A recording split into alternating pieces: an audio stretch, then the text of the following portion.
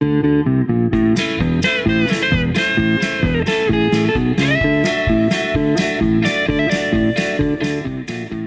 to Sanity, a podcast to help you keep yours in today's divisive political climate.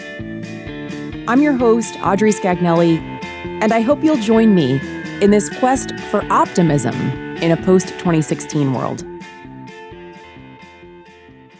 I'm currently in New York City sitting with Faisal Saeed Al-Mutar, who has an incredibly inspiring life story, and he now runs Ideas Beyond Borders, an organization that was founded in 2017. But before we start talking about the work that Ideas Beyond Borders is doing to tackle polarization and radicalization around the globe, Faisal, I would just love if you could share a little bit about your own personal story. You were born and raised in Iraq, and you were on your first day of high school. ISIS took over and bombed your school, and you have lived through horror and the death of your brother. And through all of that, you are an optimist. And so please share a little bit about your journey.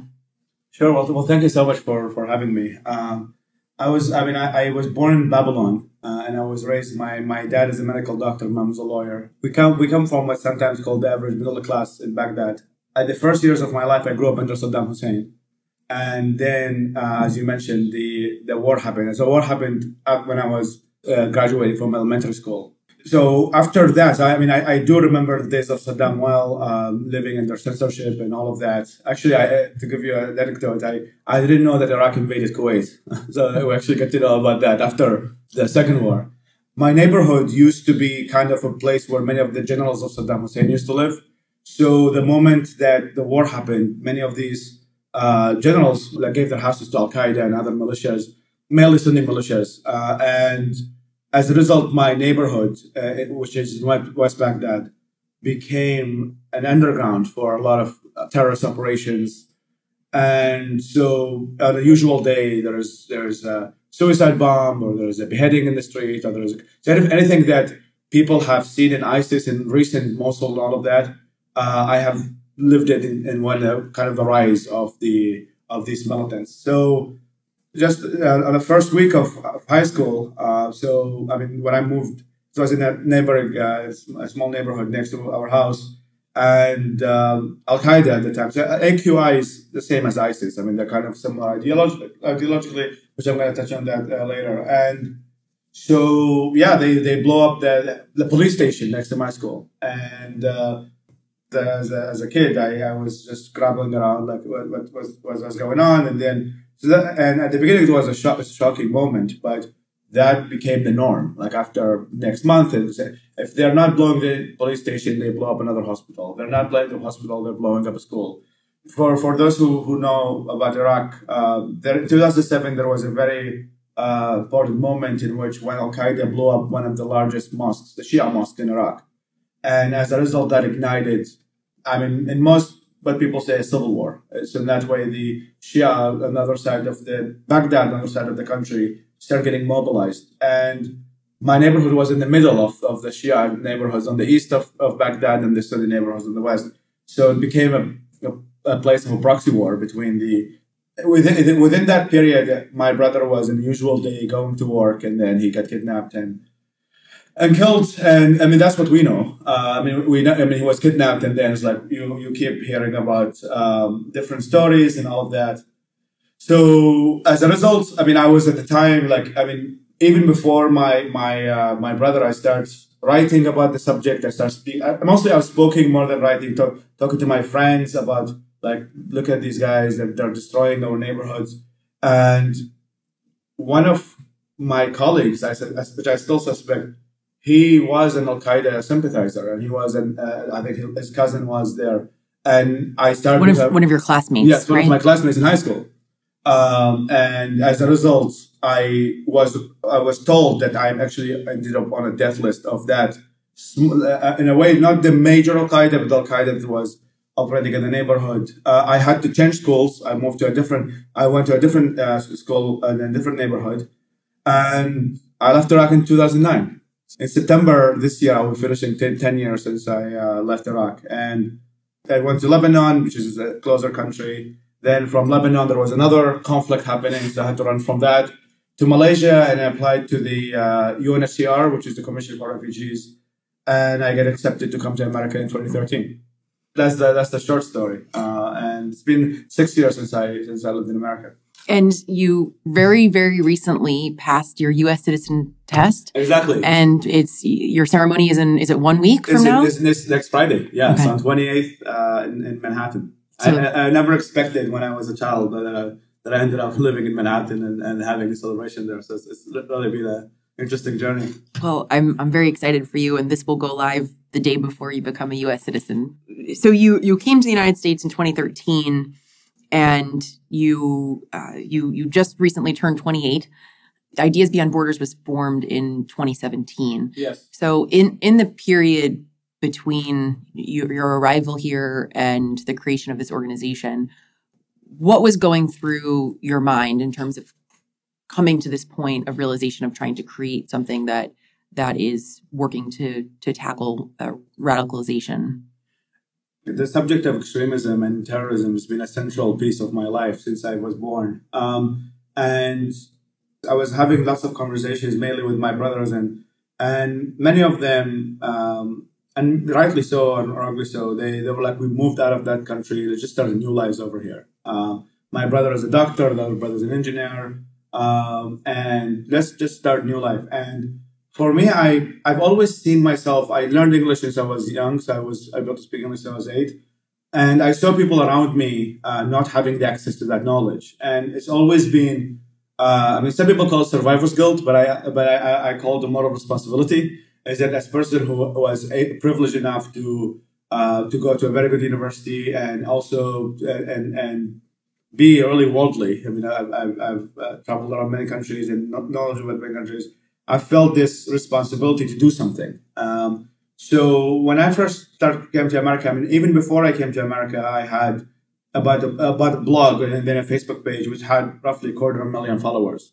So when I came to America and I revealed my identity, to what used to be under a hidden identity, and people were shocked. They thought it was like run by an American admin, but then I was actually started from Iraq all the way in. And then I was like, hi, my name is Faisal. I was the one who was running this page. I used to write commentary and I used to share articles. So after that, I really started getting into the speaking tours. So after I revealed the identity behind this page, it used to be a very followed page. And until today, it's now 300,000. But at the time, I started to reveal my identity, and then I get into the speaking tour. And I get to know what other people are doing, etc. So I moved to DC. I was resettled in Texas. And I moved to DC, and I was actually another American story. I was hosted by an American family who actually were following my blog. Really? Yeah. And they were like, you're an amazing kid, and we'd love to. We live in 2-bedroom house. Our daughter stays in New Mexico. We have empty house. Like, if you seem like the type of guy who should live in DC. What are you doing in Texas? So they offered me their home. So I moved to DC. Started getting to know what the think tanks are doing, what other people are doing. So that's kind of like the first year of my American life. I got signed up with multiple think tanks in DC to do research about Iraq and militias over there and all of that.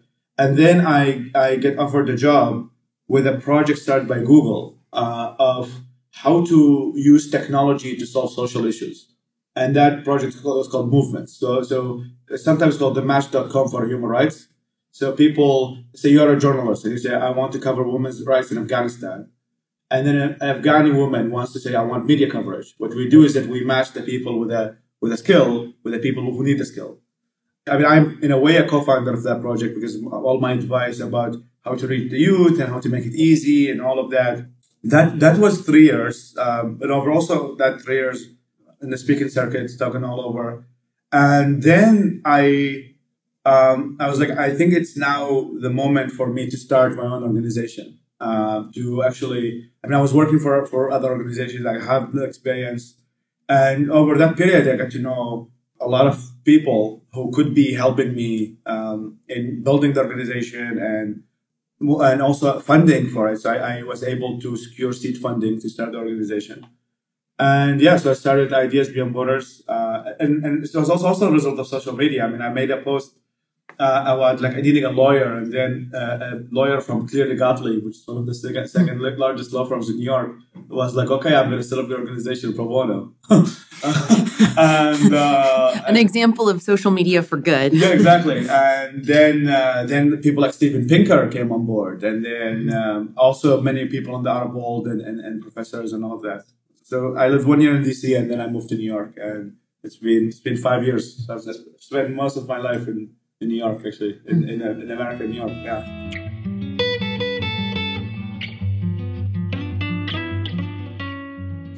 The mission of Ideas Beyond Borders, in your organization's words, was that we aim to empower the vulnerable with hope and prevent extremism before it takes root. Yes. And you've gone about doing that largely by spreading knowledge and Western ideas in an effort to combat extremism. And so the kind of signature work that you have done so far is the House of Wisdom 2.0, where you've translated more than 2 million words into Arabic. And we met at an event, you and I met initially at an event in Boston, where you shared that this has really stuck with me, that there are more books that have been translated into Spanish just in a year than in the history of the world that have been translated into Arabic.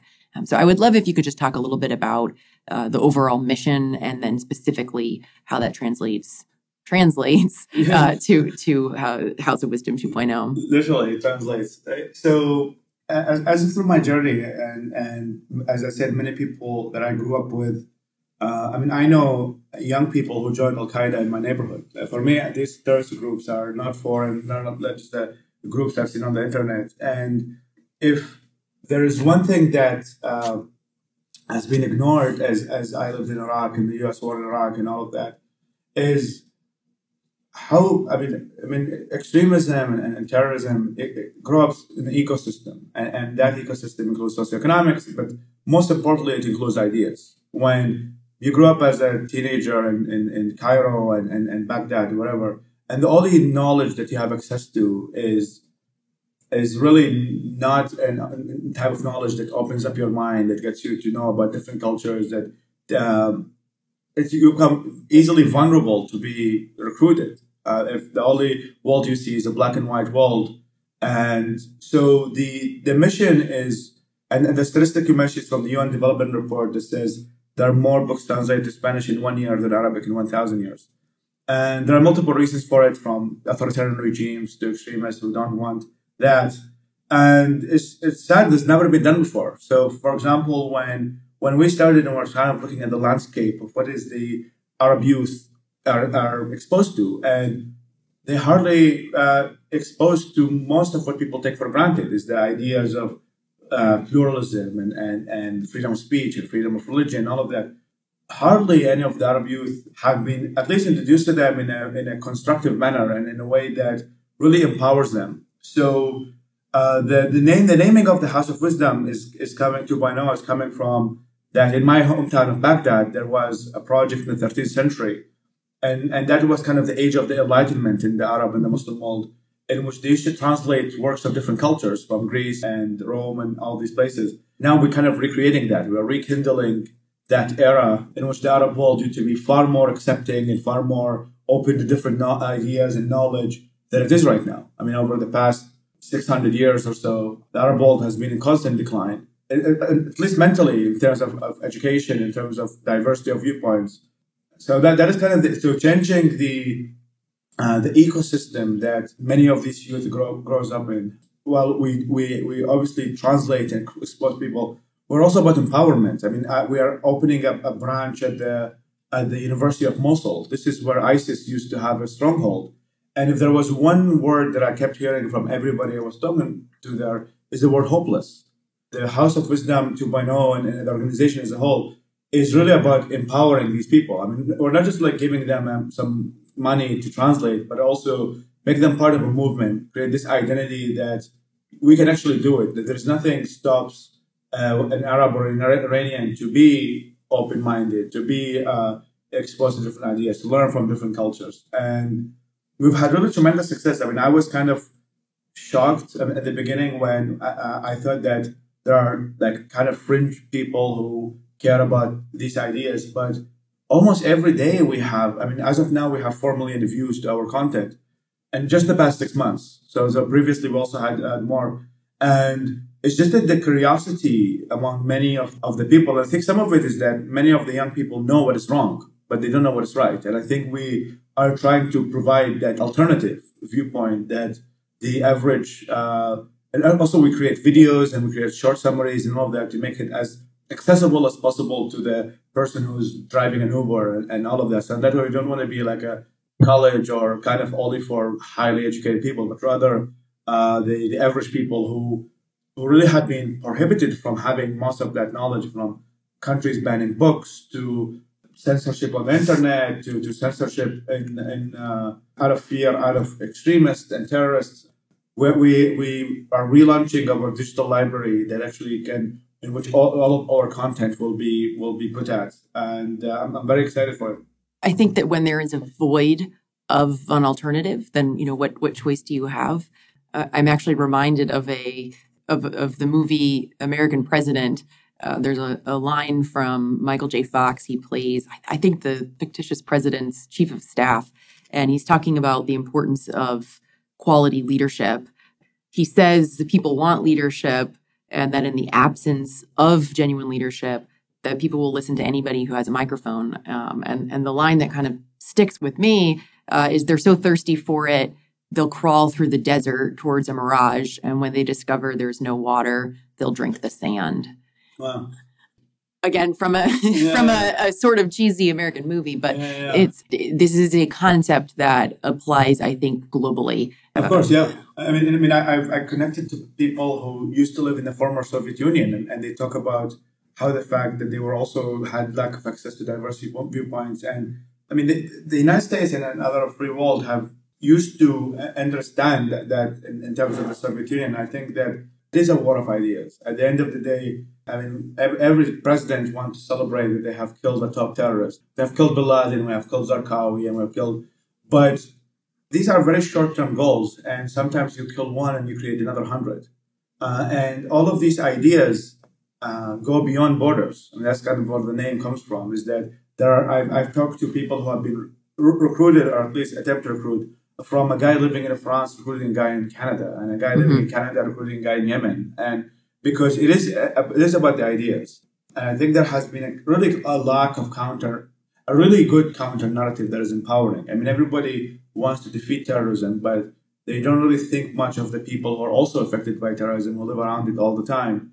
I mean, there has been, for example, success stories in Iraq, for example, when the awakening forces happened with General David Petraeus and all of that, in which there was kind of, I think one of Petraeus' famous quotes is that we cannot, I mean, in a way, like we cannot, number one, you cannot draw your way out of an idea. You cannot draw your way out of this war.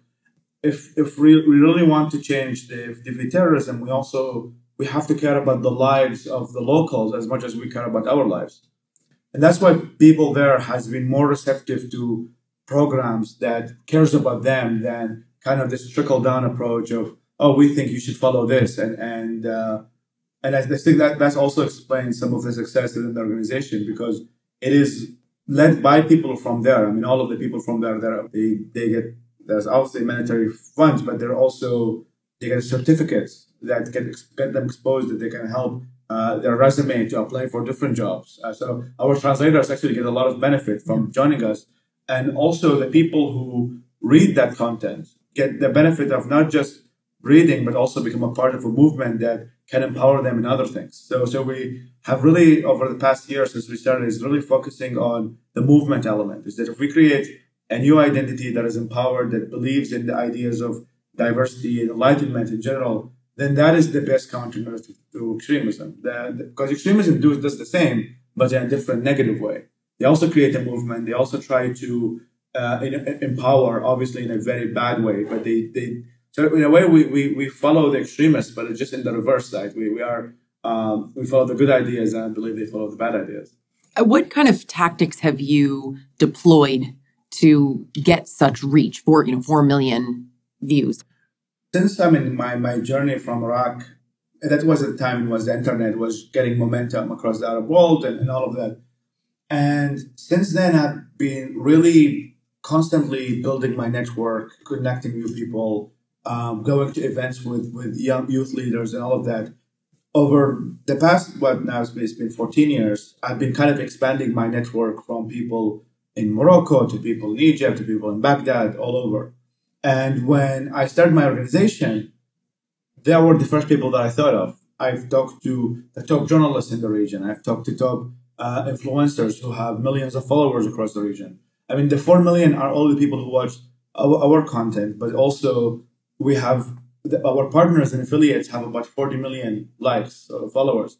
And these are people who are from top video bloggers to top writers to admins of pages to some of them are comedians. I mean, I do one of our influencers is a comedian in Baghdad who have has about 1.2 million followers. He creates criticism of Islamic like Islamist groups like ISIS and others. And what I told him is that while you're also creating this content, your audience, which seems to be receptive to the fact that we need to criticize these groups, well, this is other content that can help empower them. As a result, many of these admins have been very receptive, and many of these leaders have been very receptive. And every time we create content, I share it with all of them, and they can pick and choose whether they want to share the article about Martin Luther King or they want to share an article about Rosa Parks or whatever. Every month or so, we have a monthly discussion to see how successful I've been and what ways to improve. So it's done in a very systematic way, and it's really reaching out to people who already have a lot of following, who already have been trusted by the local groups and all of that. In 2 years, yeah, like having a million follower in 2 years is not easy, especially as Facebook made it more and more difficult to reach people. What it shows is that there is momentum and there is also a lot of curiosity among young people to actually get that information.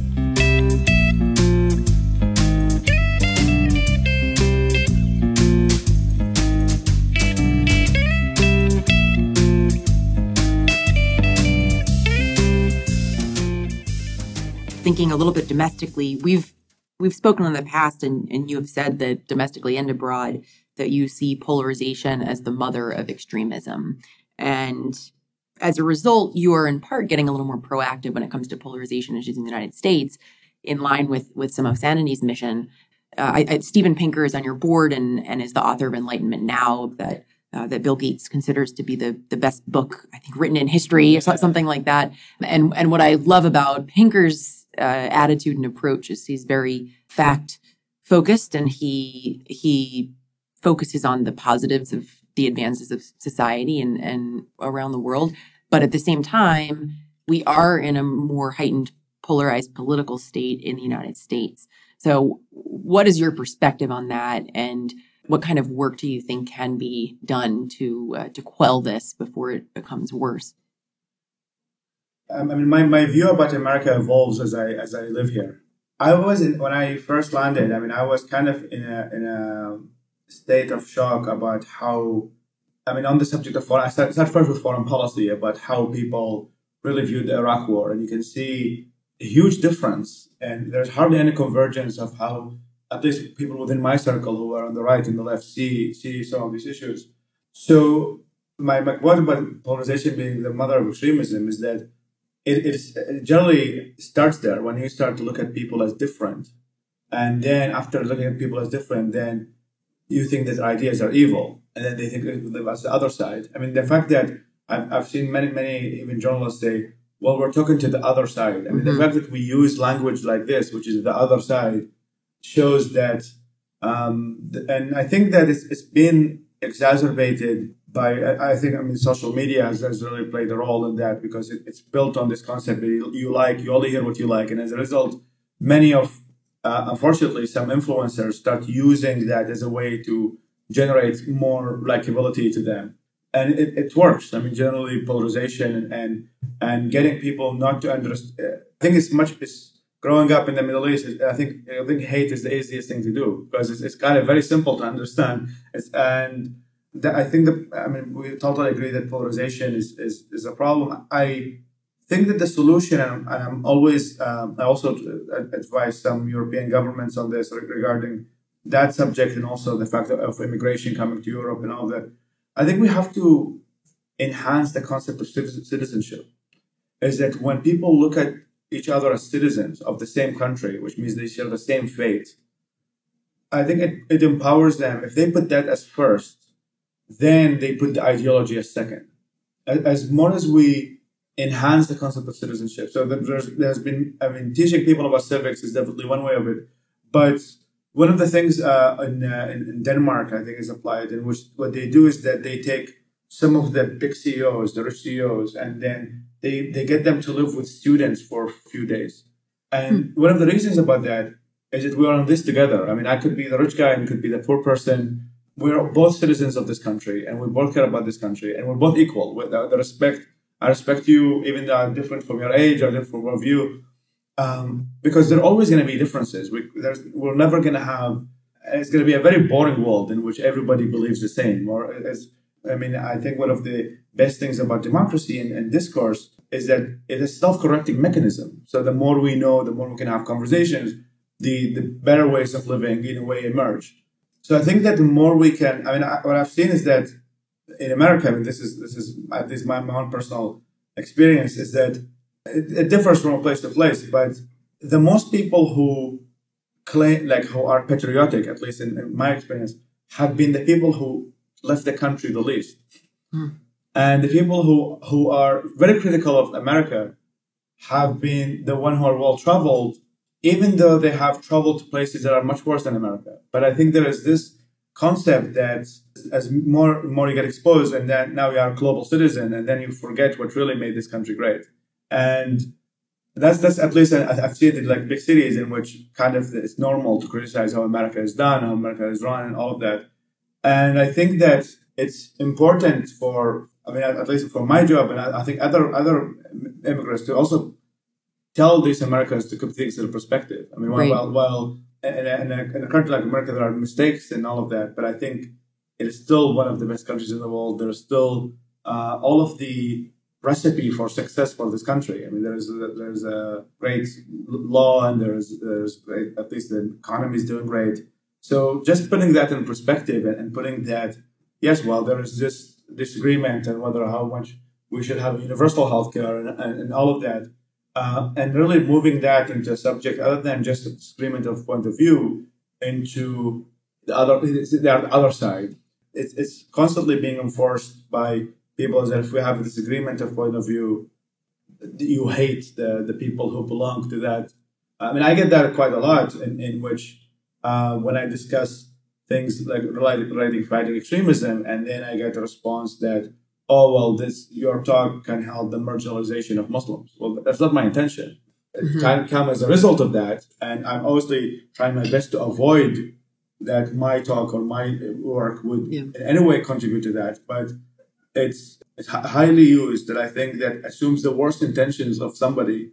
When you're a charming blogger or a journalist who can recruit people into hating the other side, then you're making the problem worse. There's extremism and charming individuals are actually very connected, because when you have people who have a very hateful point of view, but they know how to express it well, and they're good public speakers, and they're good, then it definitely makes the problem worse. And I think education, in terms of we actually do that in my organization well, kind of in a smaller scale, about how people can differentiate between propaganda articles and fake news and hateful articles. Center for Relations, they have Council for Relations, have the World 101 program, which is about just get the facts right, and how to kind of differentiate between the articles that try to like ignite your emotions and make you angry again, and the articles that are just like, this is how the world is today. And I think Pinker is doing a great job in kind of showing that despite all of these conflicts, there's actually a lot of good things happening too. Stories like yours to help ground perspective on the beauty of this country and the freedoms that we hold and the beauty of a democracy are really critically important.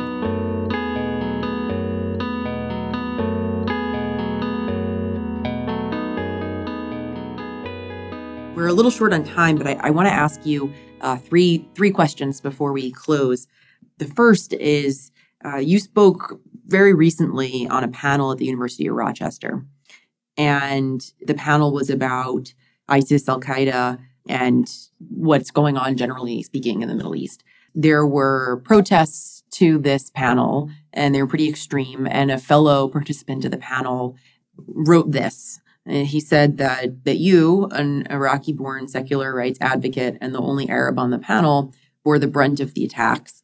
He was denounced as a puppet and a traitor for discussing the role of religion in motivating groups like ISIS in his native country. So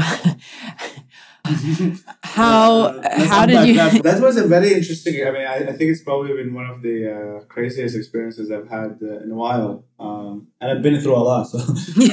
Yeah. And it's, I mean, just to unpack this. So the main reason of the protest was, at least according to them, was the fact that because there were attacks by white supremacists in a month before the event or something, we should not have a talk about the Middle East, but we should have a talk about white supremacy and other attacks. So that's kind of supposedly the main motivation of why they were protesting. And then when I mentioned to the main protester that we have been trying to plan this event 6 months ago, and the reason why it's today is because the Graham Wood from The Atlantic had a very tough schedule. He just published a book, and it was very hard to get him on a date. And so, and I started an organization. I was busy. So the fact that the date picking has nothing to do with the fact that we have no sympathy for at the time. I think what happened in New Zealand, the massacre in New Zealand, and we started actually our talk with a moment of silence for those who died. And I was telling her that I understand that, but here's the reason with the timing. And obviously, as I said back, it's like they assume the worst of the intentions. So the timing of the event has nothing to do with the fact that we don't like sympathy. And then I told her that, well, but I'm not an expert on white supremacy. I mean, there are people, if there is an event and white supremacy happens and they bring people with experiences, sure, I mean, that would be lovely. I mean, I don't comment on what's happening in Mongolia, so it's not my subject of knowledge or expertise. And then I told her, like, okay, so in your opinion, that quarter, in your opinion, what would be the best time to have an event like this? She said, only when America and Israel are defeated. So that was her response. I was like, I mean, I understand you have an issue with the timing. And at the beginning, you explained that 1 week ago, after I think 3 weeks ago, the attack in New Zealand happened. And I apologize for the timing part. But I thought, like, what would be a good time to talk about the ecosystem that ISIS grew up in, or the ideology that ISIS grew up in? And she said, that was her response. She said, only when America and Israel are defeated. So then I was like, so there is room for common ground, and there are bridges to be built. But you have to have willingness to have the bridges built, and sometimes you can't find them. So what did you say to her? I mean, I was just stopped talking. I mean, I was like, well, there is no reply there. I mean, there's no time to have the conversation, and I don't even believe that we should defeat America to have a conversation about extremism. I mean, it's just a ridiculous viewpoint. So yeah, that was and to be honest, I mean, I was the other imam was the one who was insulted the most. The fact that he's from a minority sect called Ahmadiyya Muslim Community, a minority that is persecuted all over, mainly in Pakistan. And so he comes from this very minority point of view, and he joined that panel as kind of they said it would be great to have a Muslim on the panel, so in that way he can give the view from a religious viewpoint and debating that. And it was not enough. In fact, he was the one most insulted, and in very rude terms. So it's kind of very shocking. It's like the 16, 17-year-old, 18-year-olds go to an imam and insult him in his face. So he got more because he was the kind of a Muslim representative. And they're like, why are you, like, you should not be in the panel like this. We should never have a conversation about this. There's no conversation to be had. And even the Q&A was not a Q&A. It was really just statements. I mean, all of them were, so it was a very interesting experience, to say the least. One person, I mean, if there's a positive thing, one person came to me is like, you are the complete opposite of what these guys described to you when they asked to sign. Because there was a petition before the event to cancel the event. So the same person who said that you should not have a conversation about extremism was also the same person who started a petition to get as many students as possible to cancel the event. And So she was like kind of recruiting people to sign. And one person came into me and is like, "You're like the complete opposite of what they were describing." And I was like, "Well, I'm glad that at least one person." Yes. Well, I would love to, on a more positive note, ask you what your favorite American tradition or holiday is, and or quick anecdote of something that you really truly have loved about living here on the horizon of becoming a U.S. citizen. I would say July 4th. And also because it's linked to the family that hosted me in Virginia and in DC, they actually flew me from Texas to come to DC to celebrate the 4th of. I actually made a Facebook post and I said, like, what is the best place to celebrate the 4th of July? And they came in and for me, actually, I hold the 4th of July as a very big day to celebrate. And I've been privileged to actually go once to the Senate with some people to celebrate.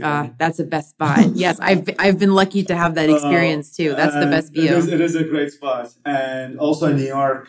So I think it's. I mean, I do love the story of America. I think it's a story of resilience, of enlightenment ideals become like having the practice of them being implemented.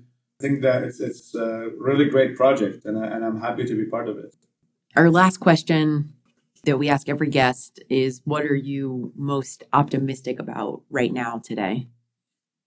Oh, that's but I think having these projects like what we're doing and seeing that there's a lot of people who really like it keeps me optimistic every day. There is people who want to have a better life, and I think that as Martin Luther King, the moral arc of the universe bends towards justice. I think I think the good ideas will eventually win. Well, thank you so much for joining Sanity, and I wish Ideas Beyond Borders all the luck. Thank you.